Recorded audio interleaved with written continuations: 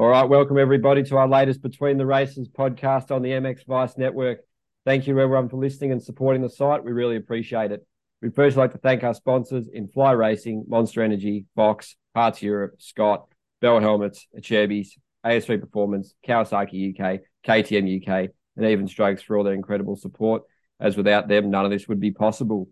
All right, for this episode, we've got another cracker with David Hogan of Always Moto, back by popular demand to talk about all things injury. After the first pod we did was so well received, obviously with David being a fully qualified physiotherapist, his insight is definitely a welcome addition to the moto media landscape, with his considerable knowledge and thoughtful approach to the topic that often gets overlooked to a degree, giving the fans a unique look into this massive, massive part of the sport that's just so prevalent, and every week there's something going on. So, yeah, thanks for joining us, David, and how's life, mate? Yeah, no, thanks for the intro, mate. Yeah, really good, Ed. Obviously, since we last spoke, I'm getting better and better on my recovery of my own injuries. Finally seeing a dirt bike roll out of the shed with me on top of it, which is always a good thing. But yeah, no, look, there's been a lot happened since we last spoke in terms of injuries, and just, yeah, funny how it never seems to stop in our sport, because like I say all the time, injuries are a part of moto. It's an unfortunate thing, but it just seems to happen every week. Yeah, and how is your own recovery going, mate? It's you're feeling almost back to 100%. And how was that first ride back out there? Well, the first ride was that mental block that you just have where you'd like, should I be doing this? Should I be going this fast?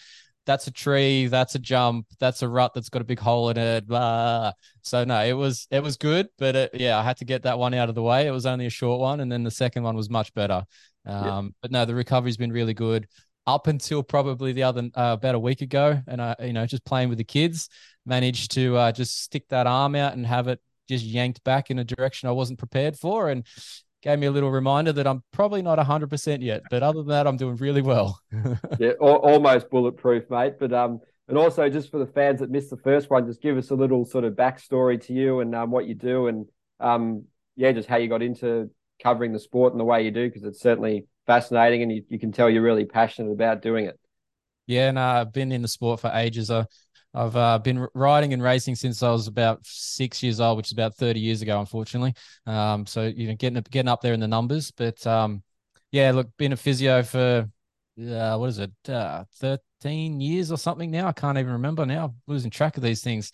And exercise sciences before that, and just I've always loved the sport, always loved the human body and the aspects of trying to get it to perform better, and always injured as a kid. So I ended up seeing physios myself and just followed that pathway. But in terms of the actual, being in the media as such for the moto side of things, it's one of those things, you're just watching something and thinking, how is it you're saying that about that particular injury? You know nothing about that, and you clearly can't articulate it. So I'm going to try and do it better. And here we are. I'm talking to you, and this is the second time around, and people like hearing the injury side of things. It's an unfortunate part of it, but I just try to make it as well, it's not really entertaining, but you try and make a bit light of it sometimes. But yeah, just try and fill in the gaps as to where your ride has gone and why and for how long. So that's where we've got to. Yeah, people definitely love hearing about it. So we're glad that was the catalyst, mate. And yeah, you shedding a lot of light and shining a lot of light on this topic. And yeah, it's just cool seeing what you're doing. Obviously, you're so passionate, and the views and the traction on your stuff is actually really skyrocketing at the moment, mate. So good to see another Aussie doing well. It's just good to see you succeeding and making some real good strides in the industry, mate. So just tell us, where people can follow you, find you, view your content, read your content, because it's out there everywhere, isn't it? Yeah, trying to be a bit of everywhere, the everywhere man. But no, we've had some good traction, and appreciate you noticed those things, mate. We've got some pretty good views on the last few videos on our YouTube channel, and look, if you search Always Moto pretty much on YouTube, on your favorite podcast player, you'll find something from us. Same on your favorite social media platform. And we also put together a written version of this most weeks for over on fullnoise.com.au. So few places. We try to be everywhere, and obviously trying to be a part of these things when you give us the opportunity here on MX Vice, which is awesome. No, mate, we're happy to have you join us and take time out of your schedule. But and also the American listeners, they'll be able to see you in person soon at Redbud, won't they, mate? Yeah, we've got the trip planned. We've pretty much got just a couple of days before we get on the plane. It's actually a week. We'll be on the plane. So, yeah, I'm really looking forward to being at Redbud, one, because it's Redbud, but two, just to sort of go around. And I've been obviously talking to a lot of these guys from a distance now, with the coverage, just to finally, shake a hand, put a face to the name and go, hey, let's get some more information out of this and show some more people what's going on. So yeah, really looking forward to meeting a lot of the contacts I've been talking to in the teams and just seeing what Redbud is all about in the person, because it looks awesome on TV, as most people know. But yeah, pretty excited about being there on the ground for a change. Yeah, mate. Hopefully, you have a great time and you don't get too much blowback from some of the teams about your comments on their PRs and the injury coverage, mate. So give us a bit of a rundown on your thoughts on that. Yeah, look, the PRs, as my last little Dave's diatribe that I do on my YouTube and podcast things, it just sort of frustrates me, and that's why I got into this. Like we said before, is that they put out these updates, and particular team PRs. I've noticed a couple of them. They almost just forget that they've got that rider on the team. They don't list it. That rider got injured that weekend. Let's just not mention him anywhere in our coverage of what happened this past weekend, because he's almost dead to us. So it's sort of frustrating that he doesn't get a mention, or that they just say, oh, it's we'll update you more on his status soon, and you never hear anything about it ever again until they turn back up at the track, and that could be months down the road. So yeah, I just try to provide that insight and get a bit more coverage. Yeah, there's a couple of people that haven't been thrilled on the me reaching out to them, but look, they're a professional sport. They are in front of people competing like any other professional sport. People want to know everything about what's going on with them. Unfortunately, that means they want to know what they injured and how long they're going to be out for, and I'm just providing that information. So it's not really anything. We're not giving away their inside leg measurements or anything. It's just what happened to them on the race day. So yeah. Yeah, no, it's absolutely. With the sport being so small, it's kind of, the riders, most of them are really good, aren't they? Like, you think they want to get people to know just to keep their name relevant and, in the spotlight, because it is such a small sport and the coverage is still so minimal compared to mainstream sports. And just talking about the actual sheer volume of injuries, because there's just massive amounts this year, and you keep a sort of tally of all that, don't you, mate? So just sort of give us the stats by the numbers in 2023. How's it all shaping up? Yeah, look, it's been a rough year. Supercross was insane. I think it ended up at about 8 or 9 injuries per round as a total across the whole season, which is just stupid. And obviously the end of the season there caught out a bunch of our top level guys, which has now then made the outdoors seem like, in terms of the AMA side of things, seem like a little bit of a snoozer and a bit easy for a particular Aussie boy out front. But you can only compete with who's turned up on the line. But yeah, so that number was massive in terms of Supercross.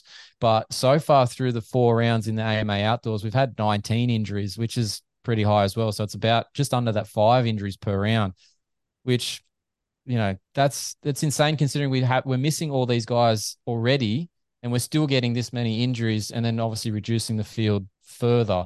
It is giving plenty of opportunities to the guys further back if they can stay healthy, but they're adding themselves to the list at times too. So Yeah. And what do you think are sort of some of the key contributing factors? Obviously, bad luck and misfortunes, a big one in motocross. It's just sometimes wrong place, wrong time. And just by nature, it's just so dangerous. Every time you sit on the bike, you're in for, anything can happen really, isn't it? But, that's why people love it. And just say, have you got anything that needs to be sort of tightened up? Your track prep, obviously in MXGP, obviously there's been a lot of conversations about that there's just no time in a day really on race day with 4 different classes running, and, the terrain's obviously not conducive for the dozers and the machinery to get everywhere if they're super hilly and 2 minute plus tracks. There's just not enough time to fit the racing in and do the necessary work. So is that definitely something you think is a catalyst for it, and any solutions from your end? yeah, obviously with moving to these sort of shorter formats and trying to fit as many different events in as they can. Yes, the MXGP still do the 2-day format, but there's on that main race day, it's so jam packed with all the main events that don't have that time. And like you said, a 2-minute long track time, that's a couple of kilometers or miles, depending on what scale we're talking in. So you can't get a tractor or an excavator that goes at a snail's pace around that track in any length of any speed and actually do the right thing. So yes, that is a massive aspect, but not sure how you change that without reducing the race times, which obviously people don't want to do, because then that takes away from the core of the sport. But I think and I've been coming around to this a lot more in recent times, there's a skill in the fact of making it through all these rounds. And I think that the focus has been shifted to how fast you can do a lap rather than how you can maintain your speed over the whole entire race and over the entire weekend and the entire series, because these guys just don't seem to be thinking that way. And that's why they're all disappearing and potentially missing out on thousands of dollars, good results, better rides, because if they were there and put that stuff in, yes, a fifth might not seem as great as a third or a second or a first, but if you get 10 fifths across the season versus 10 DNFs because you didn't show up even because you're injured, I think that's better in the long run, isn't it?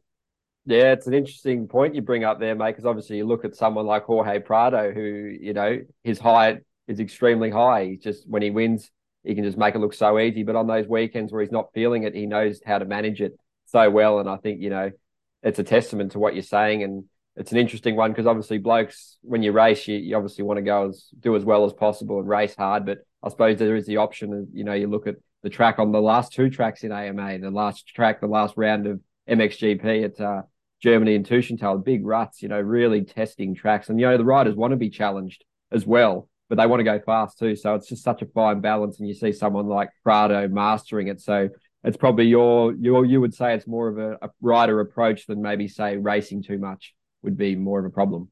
Yeah, it's that individual approach to that event. And like you just said, those races recently have been deep ruts, and you've got to take a different approach to that. If you're not comfortable in that scenario, you can't just go hell for leather and pin it.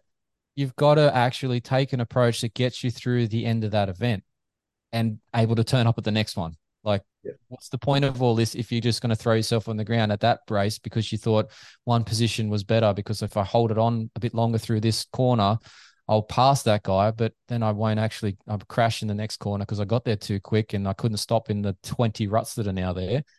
Doesn't make any sense. There's a skill, like I said, it's a skill to make it the whole season, and you've got to actually do the training program, the preparation and the mindset for that whole thing, not just today's event. How do I get on the box for today's event? It's got to look at the big picture.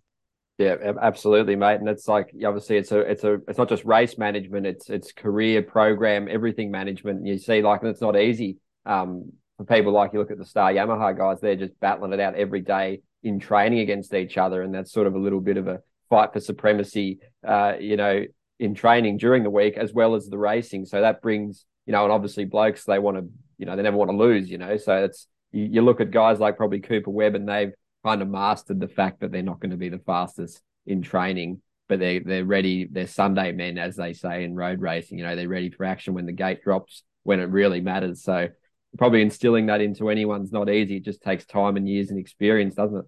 It does. And like that comes sort of to the fact that those guys that are sticking around a bit longer, that maturity of their age is helping that side of things. But you got to go back to guys like, Caroli and Dungey, where they had barely any injuries across their whole careers. And because of that, their fitness progressed year on year. Their bike skill progressed year on year. Their rides and their probably their salaries progressed year on year because they were out and on the track all the time, marketable, finishing events. Look how many championships those guys and race wins those two guys have across the different sides of the globe.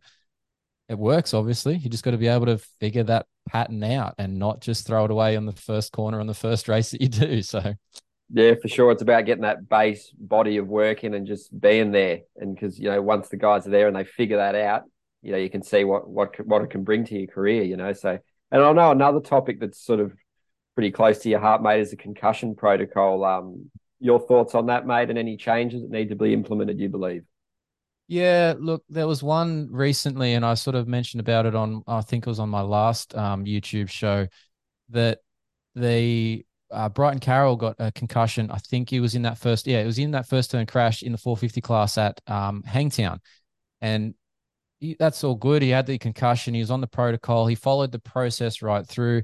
But the AMA protocol, at least, is a 5-day return to ride program, which then generally takes that 6 days because you can't start it until till the Monday sort of thing. Once you've been cleared by your GP, depending on the severity of the symptoms you're seeing at that point. But the part that he passed it all, that's fine. He rode the next week at Thunder Valley. The part that irks me is then when he puts his update out and it says that he had some issues with, concentration, with focus. Those things tell me that he maybe wasn't completely clear of the symptoms, because obviously as his heart rate's elevated throughout that moto, it's gotten worse. And so what's been passed that's let him get out to that point and find these things out? Obviously there's a hole in our protocol as to that it let him get to that point. And I would like to see, and I've mentioned this before, that at least have a one race medical stand down. Maybe it's a 1 week, so you have to miss the next race if it's within a week. If it's a 2 week block, well, that's different, but it should be just a tiny bit longer. So you can't just turn up to the race the very next weekend and find those things out like Brighton Carroll did, because that's not the way this should be going. Because if he then has those symptoms while he's racing that next moto and has another crash where he lands on his head, we're in that second concussion syndrome situation. Potentially that's, in extreme cases that can be fatal, unfortunately. And we don't want any of that sort of stuff happening.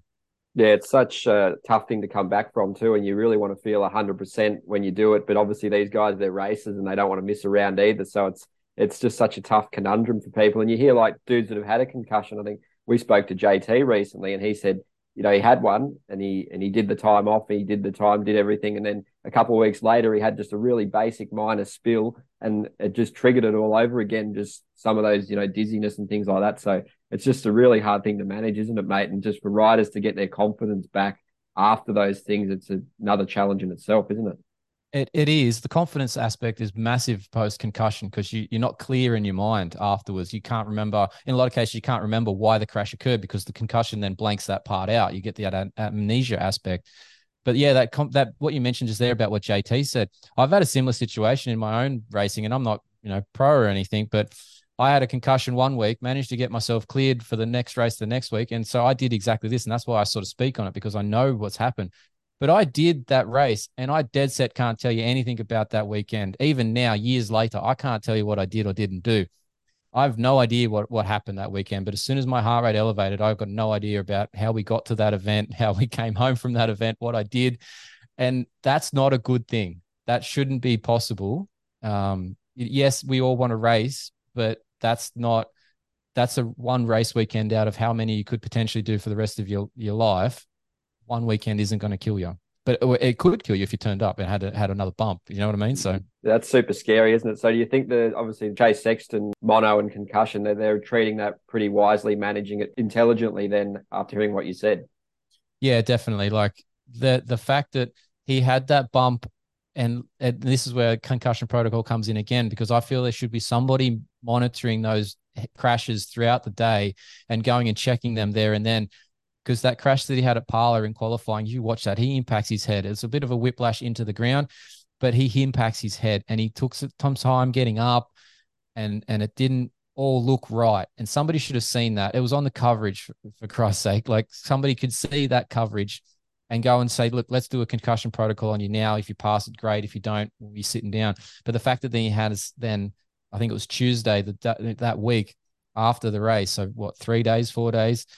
He has another one. That tells me that he shouldn't have been on track then either. Like, he should have been on protocol beforehand. But yes, they're doing the right thing now. They're taking the time, which is great.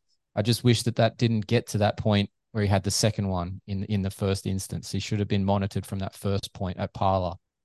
Yeah, great insight, mate. And you hopeful of seeing him at Redbud, I bet. Yeah, look, ideally he's back by then. And then, yeah, I'll go and have that conversation with him direct and see what he thinks. And maybe we won't report on that one. We'll see what he says afterwards.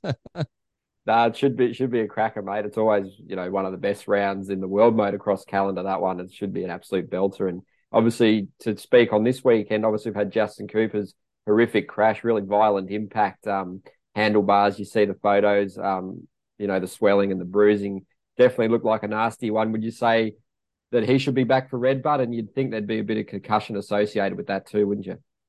Well, that's something that, like, I don't think the protocol covers right now. But yes, he should potentially be on that at this stage. He might be. There's no talk of that. But yeah, I would think that would be one that triggers something that he gets at least looked at and has to do the online assessment, right? But the team has put out that they expect, or I don't know if they said expecting, but they indicated that he would be back for Redbud, which is only 2 weeks away. the fact that he was in hospital and had to wait for the swelling in his throat to go down so that he could, breathe safely is a scary thing.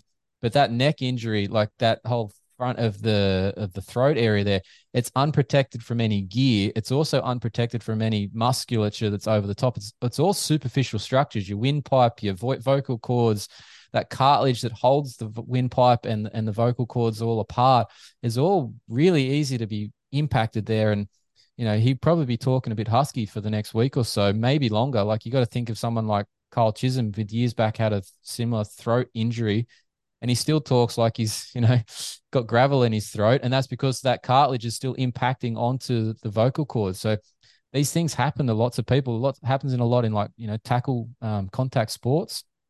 They end up with that same sort of thing. So yeah, be interesting to hear Justin Cooper talk in the next week or two and see if that voice is actually a bit different or not. Yeah, you'd definitely be expecting he won't be 100% for that red butt, even though he's, he would really want to be out there. The title, massive dint to his, title hopes, that crash. So we want to see him out there as well, mate. But yeah, like you say, it's all about playing the long game sometimes, isn't it, with these things? And another man that's had an absolute shocker, really brutal injury with Jeremy Martin. He's going to be out for a long time with that, isn't he, mate? It's hard to watch that one. No, that was a nice Z shape in the forearm as he went down, and it already, if you watch it closely, it broke as he impacted, and then obviously got run over, and that just does not help anything at all. Especially if it's already broken, it's just pushing things into different directions that it shouldn't go, but it can now because it's broken. So yeah, that's going to be ugly. It's going to be a reasonable amount of time. The fact that he's got the wrist broken and the dislocated, like the elbow and the wrist dislocated, and both broke in different manners. Yeah, it's a complicated thing because you're going to be immobilized from both side of things with the wrist and the elbow. So then getting the movement back into the two areas is going to be challenging. Getting strength back into the two areas at once is going to be challenging. The fact also too, like I heard his brother Alex Martin talking about the injuries on some other things this week, about the compartment syndrome that went through, and they had to leave his arm open for an extended period because they couldn't close it. That's all scary stuff at that early stages. And that doesn't then help the other end of the recovery because it slows down when the body can actually start doing the natural healing processes.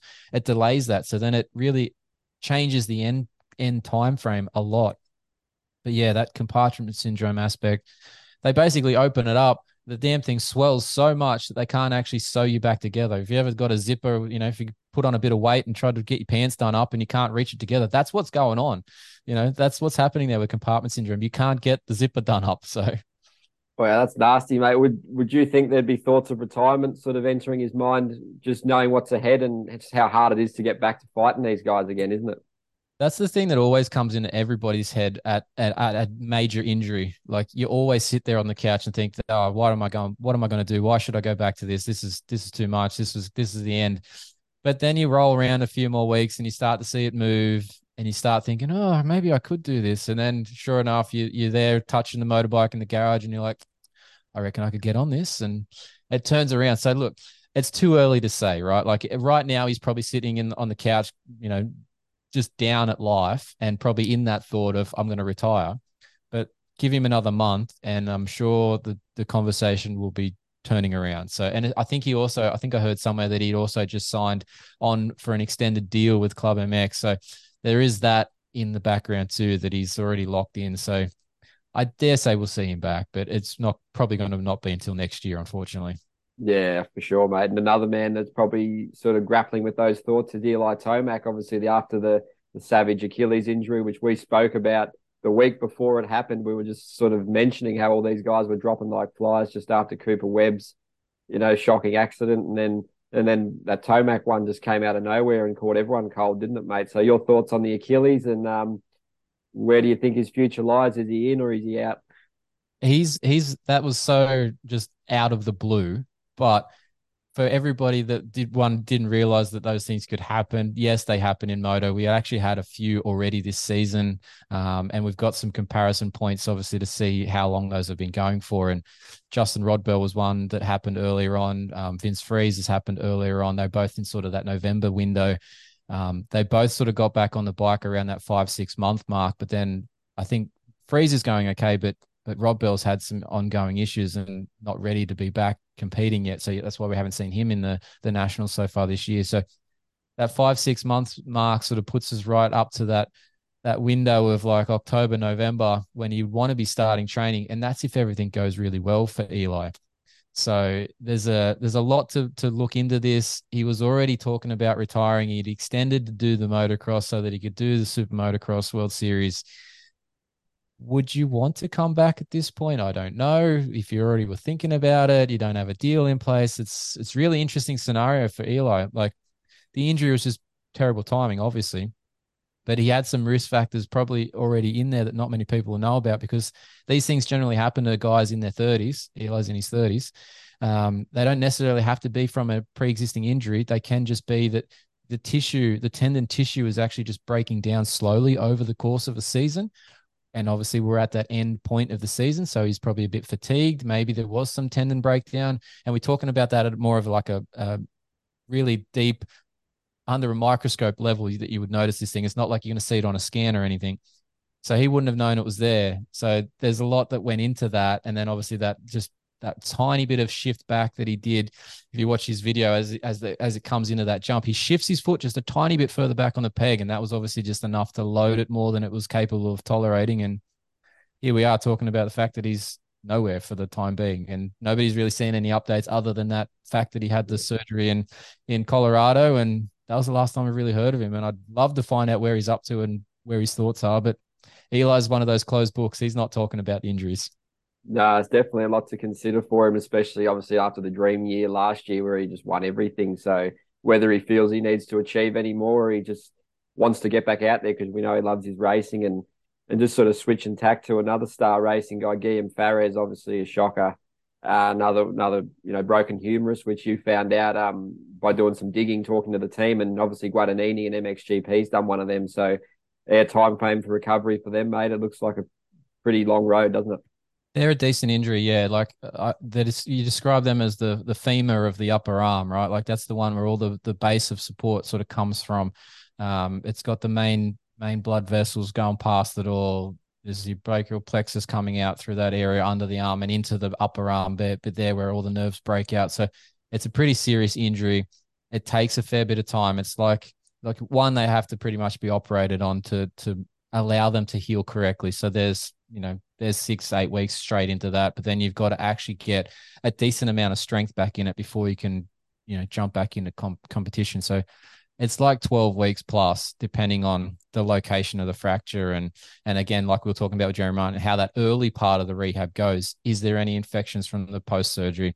Were they able to close it up neatly and have the swelling controlled really nicely? So yeah, it's hard to tell early, but for both of those guys, it's ugly. Like if you saw the right shot from the Ferrez crash in Thunder Valley, you can actually see that his arm is facing the wrong way, like it's spun around.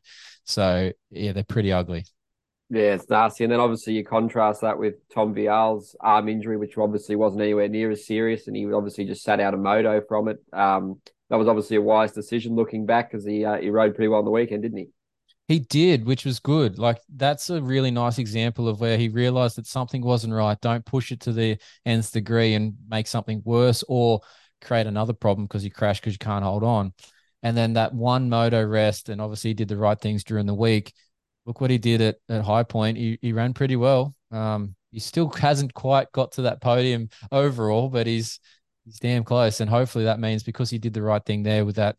Look, obviously it was a sprained wrist. Whether he's had these things before, they're minor, generally speaking. They hurt and they reduce grip strength there and then. But yeah, once you get a couple of days past it, things turn around reasonably well. So he did the right thing. Yeah, and just sort of on the topic of arms, obviously we saw Jago Hertz break the arm, and then he was back, very quickly, just a matter of weeks. And obviously Simon Langenfeld has broken his arm, and he's going to be, he did that just after Spain, and he's going to be back in Indonesia this weekend for more reports. So it's incredible how quickly they can get these things repaired and to a level where they feel comfortable enough to race, mate. Well, one, it's incredible that they all seem to have a link to a surgeon that will basically drop everything and do the surgery the next day for them, because any normal person out there would have to wait a couple of weeks to even see the specialist, let alone get operated on. So that's amazing. Obviously, the professional athletes, they've got these connections. That helps, right? But yeah, look, Jago Geerts, I think it was 3 weeks I worked out that he was off like from one race to Yep. back to the next. And his surgery was only 2 and a bit weeks to that point that he raced. That's ridiculous. Like for any normal human being out there, they're going to be in a cast post-op, like that surgery for like 4 to 6 weeks at best. Plus, then they got 4 to 6 weeks after that trying to get the hand to work properly. He's racing in 3 weeks. Like again, the moto guys are just another level of tough or stupid or both. Um, but like anybody else looking at this from a professional sport return time frame is probably just blown away that that could be possible, because all of that, you think all that force that's coming through the front end as you're going into a corner, off a jump, you over jump something, you case it. How the hell did he do that? I don't know, but his results weren't fantastic. Let's be Mm. honest, at Tushental, and that's probably why he probably wasn't supposed to be out there, Yeah. but he was. But ideally, he's obviously trying to get points to make out this championship. And like I said, it's skill to finish these things. He's working the skill from the other side of it, I think. Yeah, he's keeping the dream alive, mate. And yeah, but probably not the best track to be testing the arm out either. She was pretty hard, rocky, ruddy, concrete in sections. But it was interesting seeing him and Kai de Wolf obviously battling through the pain valiantly in Germany. Obviously, Kai's had that sort of leg ankle sort of sprain, I think it was. Obviously, okay for him to race, but you could tell he was suffering badly too, mate. So it's amazing what these guys put themselves through, isn't it? And would you say the painkillers for that one, they'd be loading them in, wouldn't they? You would think so. I don't know about the Yargo's one. Yeah. Because, like he's come back from that, and to be past clear to go ahead with that, like he had to get the clearance from the FIM team. So I don't know whether they would have allowed him to have the pain killing shots, but definitely Kyder Wolf's one they probably would have, and yeah, he probably would have had that juiced in right before the start of that first moto, and hoped that it lasted the day, but yeah, he didn't help himself by falling off there during the day either. So that wouldn't have been that wouldn't have tickled. Yeah, they both had offs. It was a bit of a shocker for him, to be honest, mate. But I suppose at least like they got through unscathed, have the week off, and then hopefully be as prepared as possible for Indonesia. And yeah, great to hear what you had to say on that, mate. And just getting back to America before we switch back again.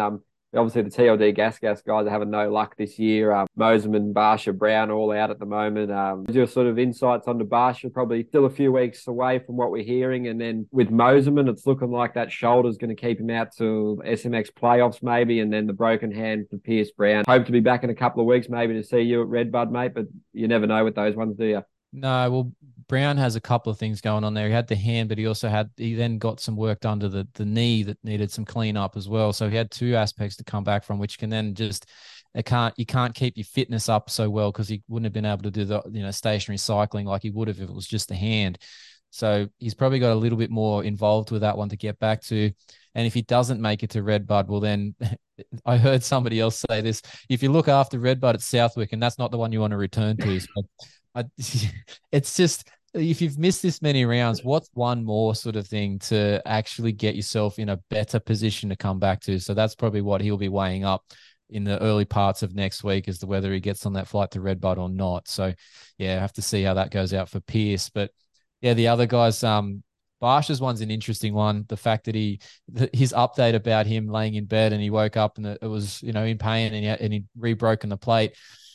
I don't know what he was doing in bed that night, but it wasn't sleeping. So it's too, I'm sorry, but that's not coming out that way. Like that's not breaking from that. So he's obviously had something go astray in the rehab process that's then led to that breaking out. And the fact that they then had to reoperate on that, as much as you can with the normal, if you did this the one time with a surgery to correct the collarbone, you can sort of come back about that 2 to 4 week mark and be okay. The fact that he then had to have those screws removed, reinserted, potentially into different locations in the bone, he's now got multiple weak points throughout that bone that has to heal. He's going to be at least that full 6 week recovery for the bone to go hard and fill in all the holes before he would be a sensible return. But let's see what that plays out. But that would be my recommendation to him. Wait a little bit longer.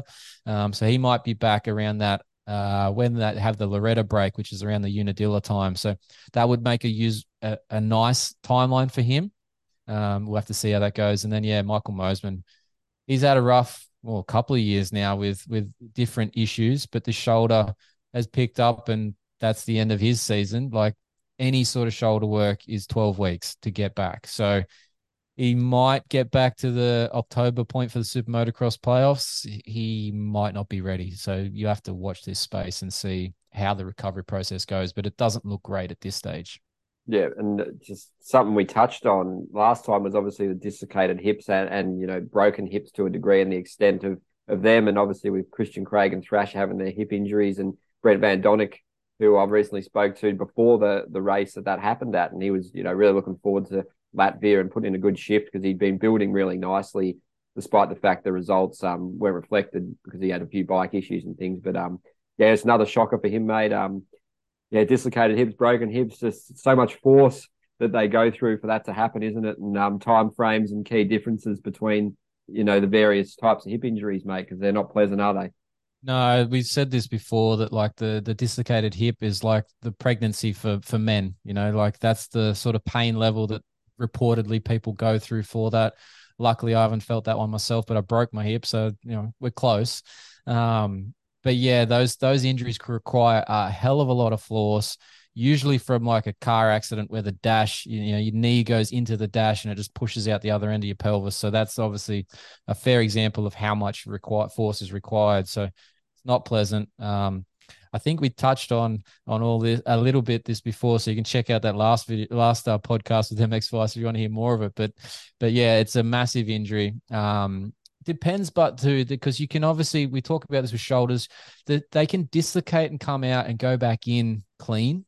It's just the force that pushed them out. So as long as they don't do any other damage, and when we say other damage, there's obviously a labral cup that's a soft sort of extension of the hip to make the cup like suction you into the joint to hold it in.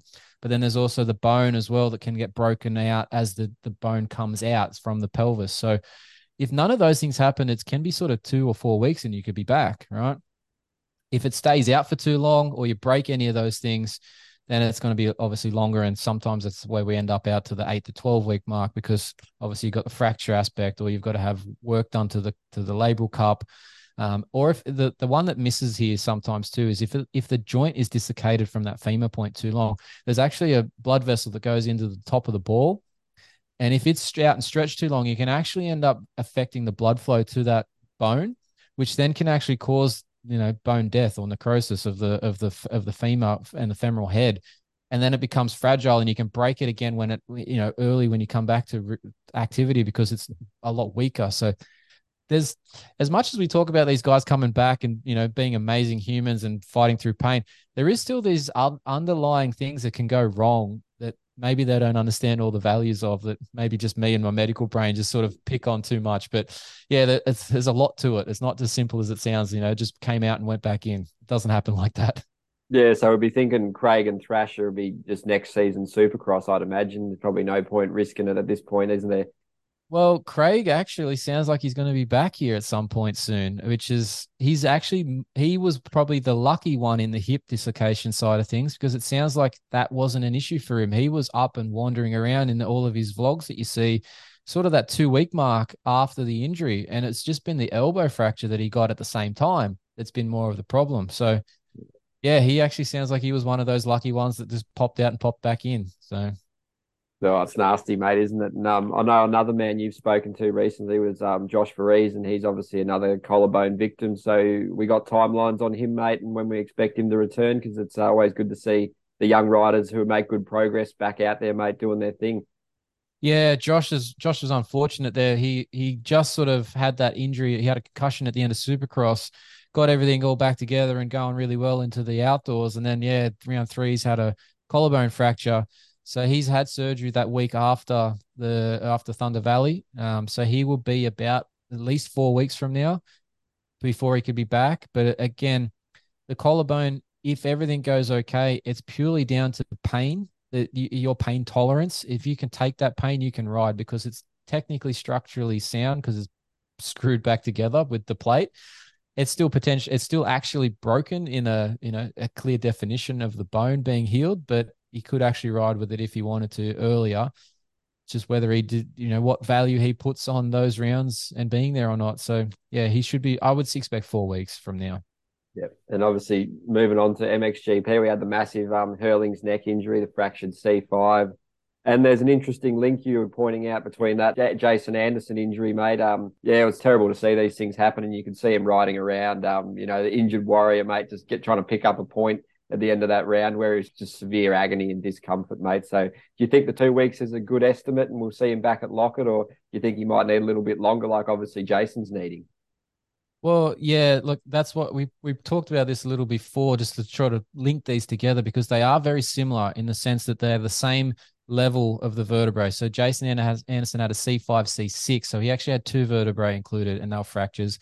Hurlings with that C5 fracture. Now let's just clear something up here too. Cracked, fracture, broken. It's all the same thing. It's the bones in two pieces, right? Don't confuse it. Don't think that you're being clever and saying it's only cracked or it's only fracked. They're all the same damn thing. I hate it when people do that. They tell me, oh, it's just cracked. No, mate, it's the same thing, right? It's a fracture, it's a break, it's two pieces, right? It should be one. Anyway, moving on. So, but yeah, look, Hurling's one, obviously, it was amazing to see him push through that and get that 1 point. That's again, we'd go back to that comments about these guys and their pain tolerances and able to work through that because they're just dying to race. But yeah, Jason Anderson has been off the bike now. He only got back on last week. He was off the bike for 7 weeks. If Hurlings is going to come back in 2 weeks, I'd be very surprised. But why would I not be surprised if that's the case? It depends on what part he's actually broken in the vertebrae. And this is where the differences might be. You can break a vertebrae in so many different positions, and what actually then impacts you or not impacts you can be very, very different. There's obviously the main body of the vertebra that can break. That's more of a problem. And that's where you then have the ones where they end up with a piece that breaks off and, impacts the spinal cord. And that's, really terrible injury. But then there's also these other bits. There's these wings that stick out the side. There's the one that sticks out the back. So the wings that stick outside, your transverse processes, and the one that sticks out the back, your spinous process. They attach to the muscles, yes, and help with movement, like the anchor point for the movement to occur from. But they're not always that bad. And so if he had maybe just a little break in one of those, he might be able to be just, again, pain tolerance, get an injection, away he goes. But it's a risk you take. It depends on where that fracture actually is. Yeah, we'll definitely watch this space with interest, mate, because it's sort of a lot of these injuries, it's sort of just unknown, isn't it? Just how the progress is and the severity of it. So it'll be interesting because obviously he's an animal and he'll want to come back probably now, but he's, just got to do the processes and do the time at this point. And another guy that had another MXGP title contender that's going to be out for the rest of the season, Maxime Renault fractured that right foot in Spain. Just wasn't necessarily a crash, just sticking it out, and obviously the force through it's done it. But it was interesting after that. I believe Hurlings, who's also done that injury, was just giving him a few his thoughts on how his best approach to take the treatment would be. So kind of a cool one that Jeff took the time out to do that and just sort of console him and sort of tell him which path to take. But that's a big one, isn't it, mate? And another one that's plenty of time off. It is. And I think Hurling's obviously having a fair bit of personal experience with injuries over the years.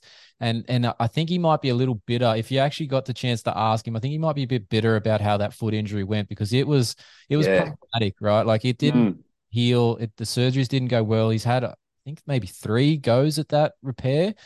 So it didn't go very well. And obviously he knows who, he's changed specialist, got better work done. He knows who and what not to do. So it's nice that he can pass that information along. But yeah, foot injuries and significant foot injuries where you break multiple metatarsals or even just the tarsal bones, or even if you get into that heel, calcaneus, all of those things require all the pressure that your body exerts to just stand up, all goes through there. And so you then stand on a moto, on a platform that's 60, 70 mil wide foot peg, and hit bumps, hit whoops, hit jumps. There's so much force that goes through that foot. It has to be stable. And yeah, so that's where these ones, they tend to take a long time for them to come back from. And it's worse in like, soccer or football because they've got to, do cut movements and kick balls and all that sort of stuff. But this is not too far off that from a foot peg aspect. Yeah. And then interesting comparison is obviously less severe injury, but the young American Jack Chambers, who's headed over to race MX2, obviously broken ankle, but we're saying hoping to be back in Lockett in a few weeks. Obviously, once again, the nuances and the sort of intricacies of these injuries, mate, it's fine margins between having a season and a few weeks, isn't it? Just depending on where it is. It really is, because like if for Jack, if it's just the tip of his fibula, which for anyone listening, it's as you that bump on the outside of your ankle, that's the tip of your fibula that we talk about. And in lots of cases, the fibula is not a weight bearing bone, right? So it's not actually critical in that. Yeah, if you tilt your inside of your instep of your foot inwards, it pushes onto that because the way the mechanism of the foot works, it will push it out. But it's just pain at that point, right? It's not actually taking the load. So you can actually get around it. And that's why lots of those injuries, they just end up in a moon boot for a couple of weeks, sort of 4 weeks, and away they go. But if they break the other side off, the tibia, the inside bump, or they break into the foot more, and we talk that calcaneus, the talus, those things are then season enders. So you can get really lucky with an injury, and you can get absolute crap luck as well. So it can be very different story with a couple of millimeters here or there. Yeah, on the topic of crap luck, Paul's Jonas is definitely not having anything go his way this season, mate. The latest one was a torn thumb ligament, which, as you would know, mate, we've discussed it before. The thumbs are just an absolute nightmare, aren't they? They're so crucial. They seem like they're so minor, but for riding bikes and to performing where these guys need to be and know they need to be to get any decent results, it must be so frustrating, the process of healing, isn't it?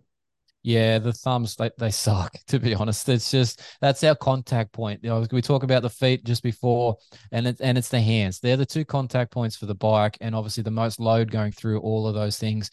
But then it's also your feel, how you get that response back from the tire, the fork, to be able to corner, to be able to get the bike to do what you want it to do and go where you want it to go. So yeah, the thumb ligament injuries, the old skiers thumb injury, where the thumb just gets ripped back, they suck. They're not fun, but yeah, they can be repaired easily. Like depending on how bad the tear is, they can get the little screw put back in there to put it, hold it together. But it just doesn't ever feel right after that too. Like it's always a weak point. So it's an unfortunate thing to have happen. Yeah, and obviously another man with a thumb was Aussie Mitch Evans. He's good to see him back, sort of, where he belongs now. But it was a long process, wasn't it, mate? It just takes time and to get that feeling. Well, that's that recovery point that we talk about here. Like what's reasonable for what injury is very variable, but the hand obviously is an important contact point, and if you don't have the strength in it, you're not safe really, and you're going to risk another injury. And yeah, like for Mitch Evans, it's taken ages, and even then, his might have been complicated by the fact that he's had all these other wrist and hand issues in these seasons before. But yeah, it's just how that injury takes to get back so you can actually ride properly. Yeah, it's a rough one. And another standing construct, Jonas's teammate Brian Bogus dislocated the shoulder. Should be right for Lockett, we'd imagine, from what the team's saying. Yeah, it goes into that hip discussion as well. Like if the shoulder comes out clean and the shoulder isn't as bad as the hip, like it still takes a bit of force, but unfortunately, these chicken wings that stick out the side, they tend to pop out all the time for moto guys. But yeah, if it came out clean and went back in quickly and easily, yeah, 2 weeks and he can be good to go.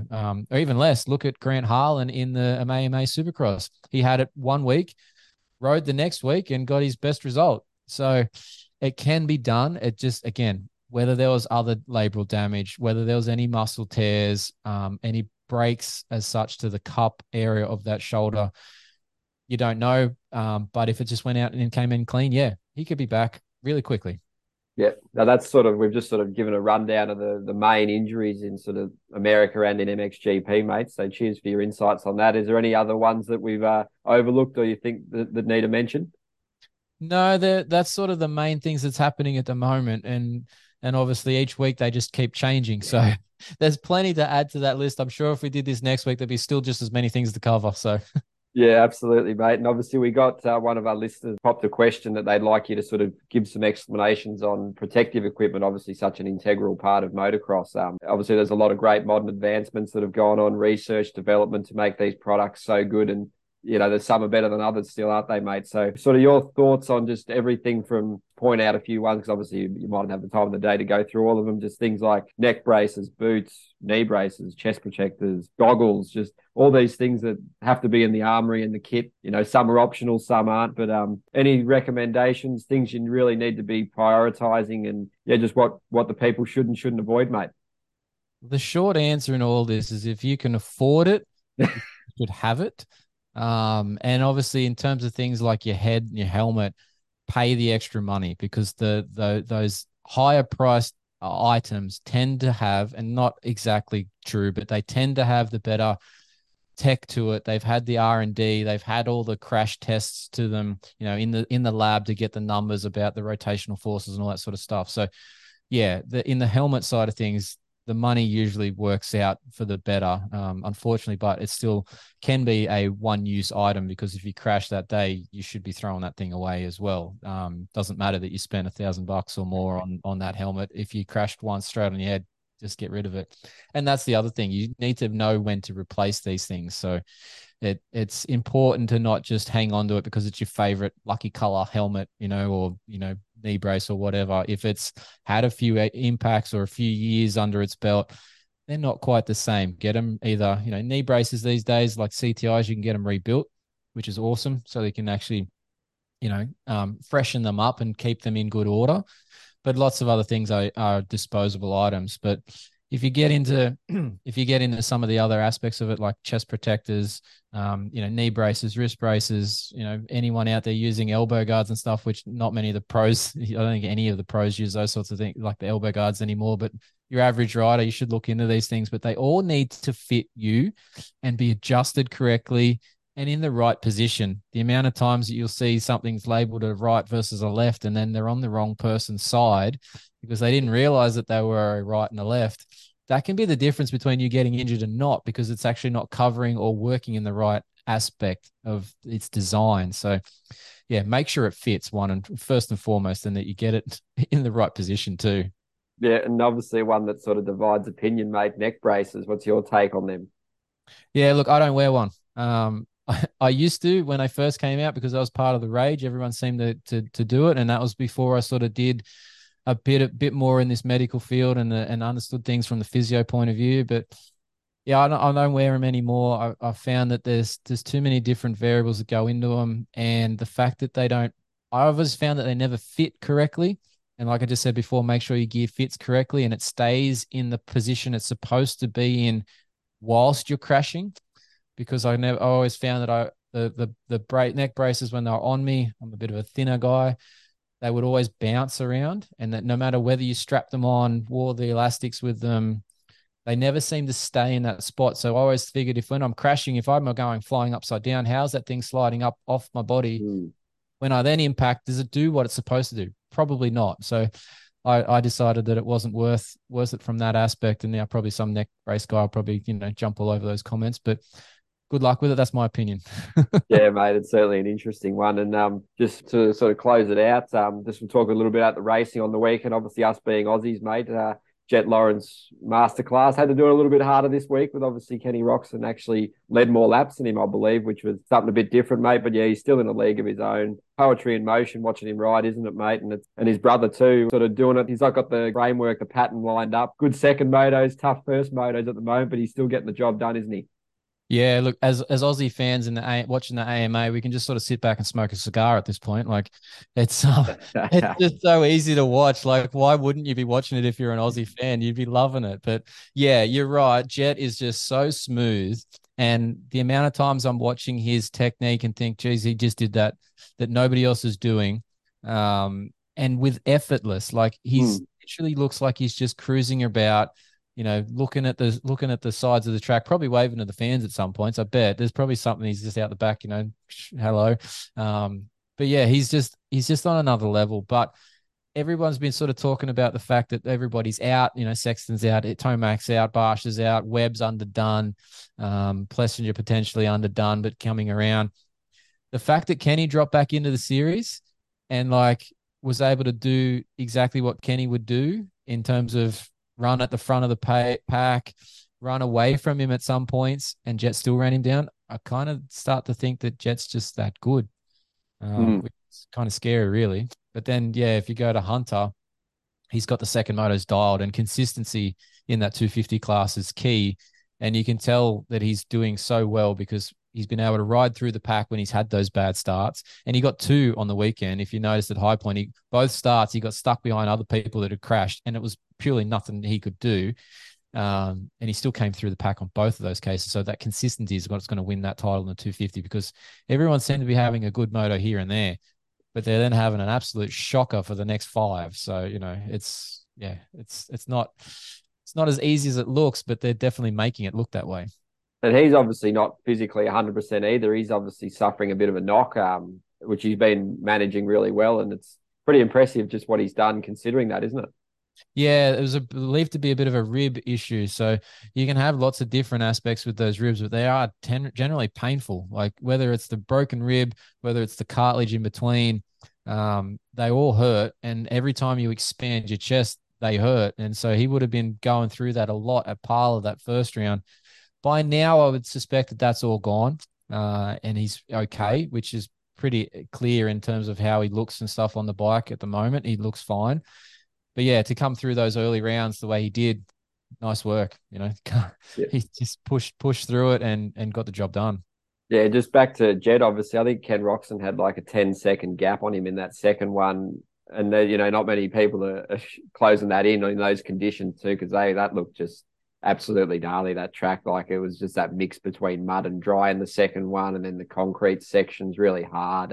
Yeah, just doing what those guys did in those big off campers, it was pretty impressive, mate. And it was great to see AC get back up there too, wasn't it, mate? It obviously been not going how he likes the season. He's been dealing with his own things. The stem cell stuff, that's something that I'd like to talk to you about too. And just good to see because, a good AC is good for the sport, isn't it, mate?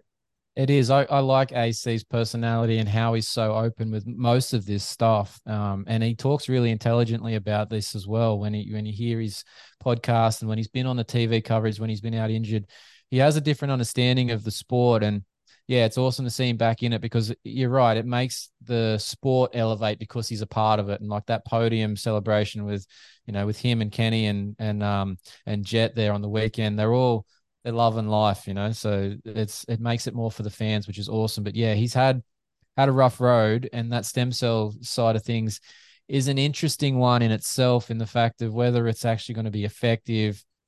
Did they hit the right spots to put the cells into? It sounds painful. I've never seen it or had anyone close enough that I've actually been able to ask the question to, and I'm planning to chat to AC about that this weekend at Redbud. But it sounds painful when it's coming out of you. So yeah, it doesn't sound like a lot of fun, and it takes a few months for it to actually be effective. So whether it works or not, whether it's just purely natural recovery time that he's seeing his progress is what's happening now, you don't know. You won't really know for sure. But the fact he's doing better, that makes it all good. So who cares? Yeah, good to see him out there, mate, and just sort of wrap up the 450s. Brandis Webb and Marchbanks, Masterpool, Plessinger. It's a good little group behind them. I mean, obviously you can add Harlan and Drake too. There's some and Pap, the Frenchman. It's cool to see some of these different guys up there, isn't it, mate? And some of these guys on, I guess you could say, private teams or privateers setups battling with the factory guys this year, mate, especially Masterpool. Yeah, And the Wildcat Racing Boys.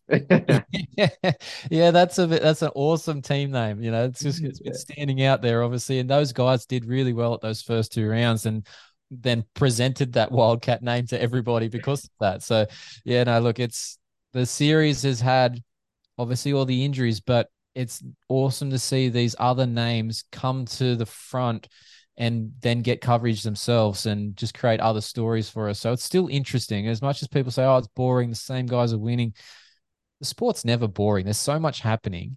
It's just you've got to find the interest points to actually be paying attention to. If you're just that sort of, 3/4 fan, you will think it's boring. But if you dive into the rest of it and become a full-on fan, you'll find stuff that makes this sport super cool the whole way through. And yeah, look, it was Roman Pap, really.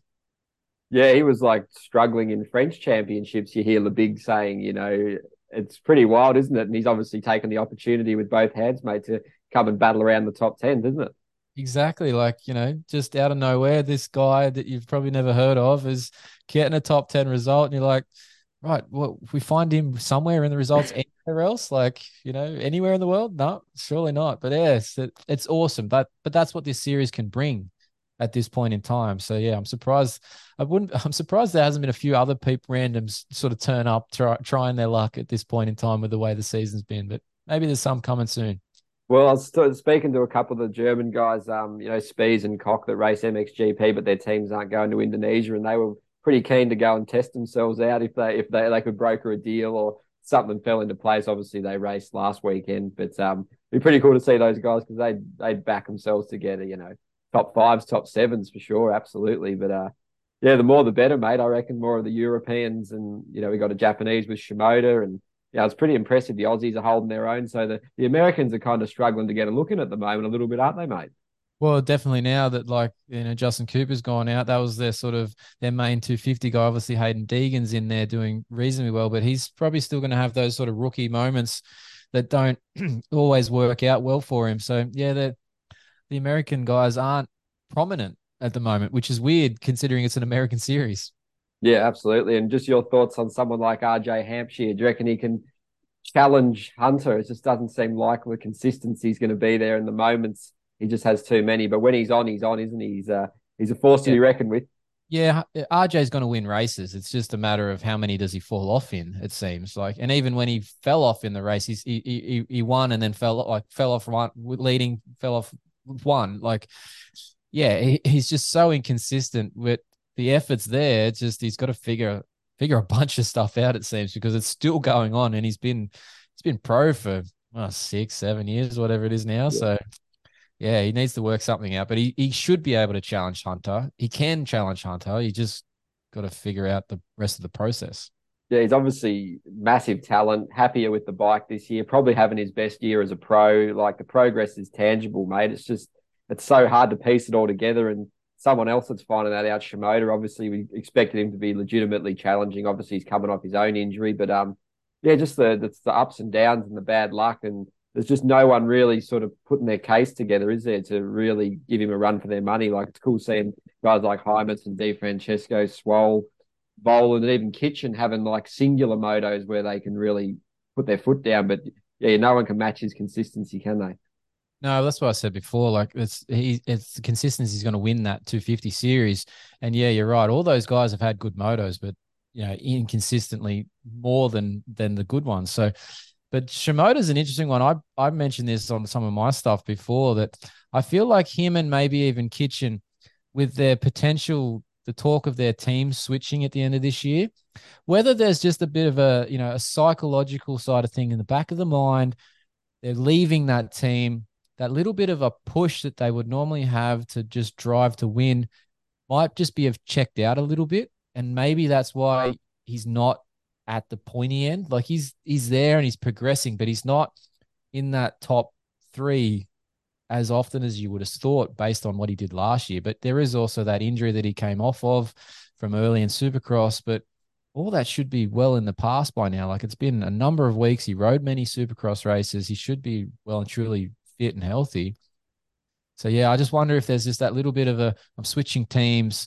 Let's just get to the end of this year and we'll worry about it next year sort of mentality. I don't know. Maybe I'm wrong, but that's what I'm thinking. Go the clean slate, mate. And obviously with WSX starting up soon, mate, it's going to be pretty exciting. Obviously, they did that landmark deal for Roxon on 3 years, and it's pretty cool that he still came out and raced, and probably will come out and race some more outdoors, which is just always good for everyone because Kenny's just a legend, isn't he, mate? But how excited are you about WSX? I reckon it's pretty cool, mate. There's only real positives that can come out of it. Obviously, people are always going to be quite negative towards it, and it's sort of taken the limelight off certain things. And they openly admit, Adam, and that the first season had its problems, and they're doing everything they can to fix that. But I reckon they deserve immense credit for what they're doing, growing it from 2 to 6 rounds, taking the sport around the world, raising the profile of the series, the riders, the teams, and just sort of giving it to the fans, where it's often we don't get to see a lot of this high-level stuff, or someone like Ken Roxon or Dean Wilson or Brayton or Anstey, It's a really quality field, quality riders, Colt Nichols as well. Guys like this, opportunities for mechanics. You think it's only positive from your end, mate? Obviously, you went to the one in Australia last year, but I think it should be pretty exciting, mate. And just doing the work they do with the scheduling, it must be an absolute nightmare to fit all these things around different events, concerts, soccer games in England, the timings. It's not easy, mate. So it's a logistical nightmare. And I'd hate to think what they've gone through to make it happen, but let's hope it goes off with a bang. Yeah, look, I love the fact that they're doing it, and I don't envy the work that they're putting into it, because it must be a lot of different difficulties to get all those venues in the 6 different countries all lined up. Like, you talk about like using the venues like it's a stadium that is used for multi-purposes. And obviously in the States, when they do their AMA Supercross, they're in the off season for everything. So the venue is sitting there generally empty. So they don't have those sort of concerns. Whereas across the world, as they're going these 6 different places now, they've got 6 different countries' own activities in that stadium that they've got to work around. So that would be a challenge in itself. But no, look, generally as the series being there and having these rides for riders, it's only positive. I love it. I love the fact that they're there, that you're seeing these guys on different bikes, different machinery, different colors, numbers, because they're all going to have different numbers this year. If you've seen the Moto Concept guys, they've all got their single digit numbers that they earned from the series before. Why not? Like, as a moto fan, more racing, please. Yeah, it's certainly good for us, mate, being able to cover it as well. And how many rounds do you reckon you'll get to this year, mate? Just stick to the Aussie one, probably. Oh, look, I'm definitely booked in for Melbourne. I'd love to. When they announced that Singapore one, I was like, "Ooh, that looks really cool to go to." But yeah, look, definitely be at Melbourne. We'll see how we go with the rest of them. See whether they all end up being in the same places that they say so far. You never know how a schedule goes, but no, look, definitely be at Melbourne, and I can't wait to be there. I've already talked to a couple of guys about the season opener, and they're all excited. They're all training hard, so yeah, it's going to be an awesome season. Have you got any early sort of title picks, mate? Sort of Kenny and Max Anstey looming pretty strong, aren't they? They are. The difference with this, but is that it's not just around the 20-minute ability, because these races are all that back to back. What is it, 6, 6, and 8 or something, and an 8, 12-minute race or lap, sorry. So it just creates so much uncertainty in the ability. I still like the fact that Kenny probably gets it done in the WSX class, but that SX2 class, throw a bunch of names in a hat and just throw them on the floor and see which one you can actually read, because who knows? Like, there's so many good guys in that class, and that one of them could fall off one moto, take somebody out in the other moto in the first corner, like what we saw in the last year with the 2 rounds. Like, McElrath came out on top, but he didn't really have a fantastic 2 rounds. Like, it was just the fact that she had some consistency across them, whereas everybody else was up and down. So, but Anstey does look pretty good. Like, he was impressive in our Australian Supercross last year, even more so in the AMAs this year. So yeah, he would be high on that list for us. Yeah, mate. And just one more before we sort of close it out, or a couple more. Just with the Motocross of Nations for Australia, obviously with America having so many injury problems.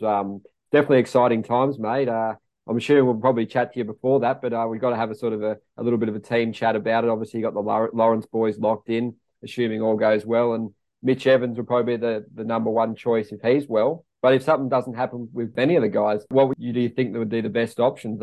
Ferris is absolutely tearing it up.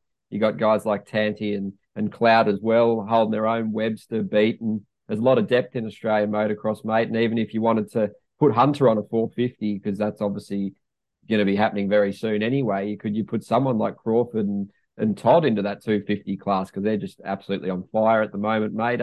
What are your thoughts on any of that, mate? And just exciting in general, isn't it? There's so much talent. Oh, it is. It's the fact that you can list that many names and say that they're all valuable options for us as Team Australia is awesome. Normally, we're lucky to find 3 guys that you really want to think can compete. Like, this is an amazing time for us at this stage for Team Australia. Yes, obviously the 2 Lawrence boys and Mitch Evans should pick themselves if they're fit. But we've got such a long time till then, and whether their contracts will allow and all that sort of crazy stuff that happens in the background might prevent one of them or 2 of them from being there. But yeah, if it's that MX2 spot, I don't mind Wilson Todd. I was going to say Todd Waters, but wrong Todd. Wilson Todd in there for that spot, just from his past experiences being over.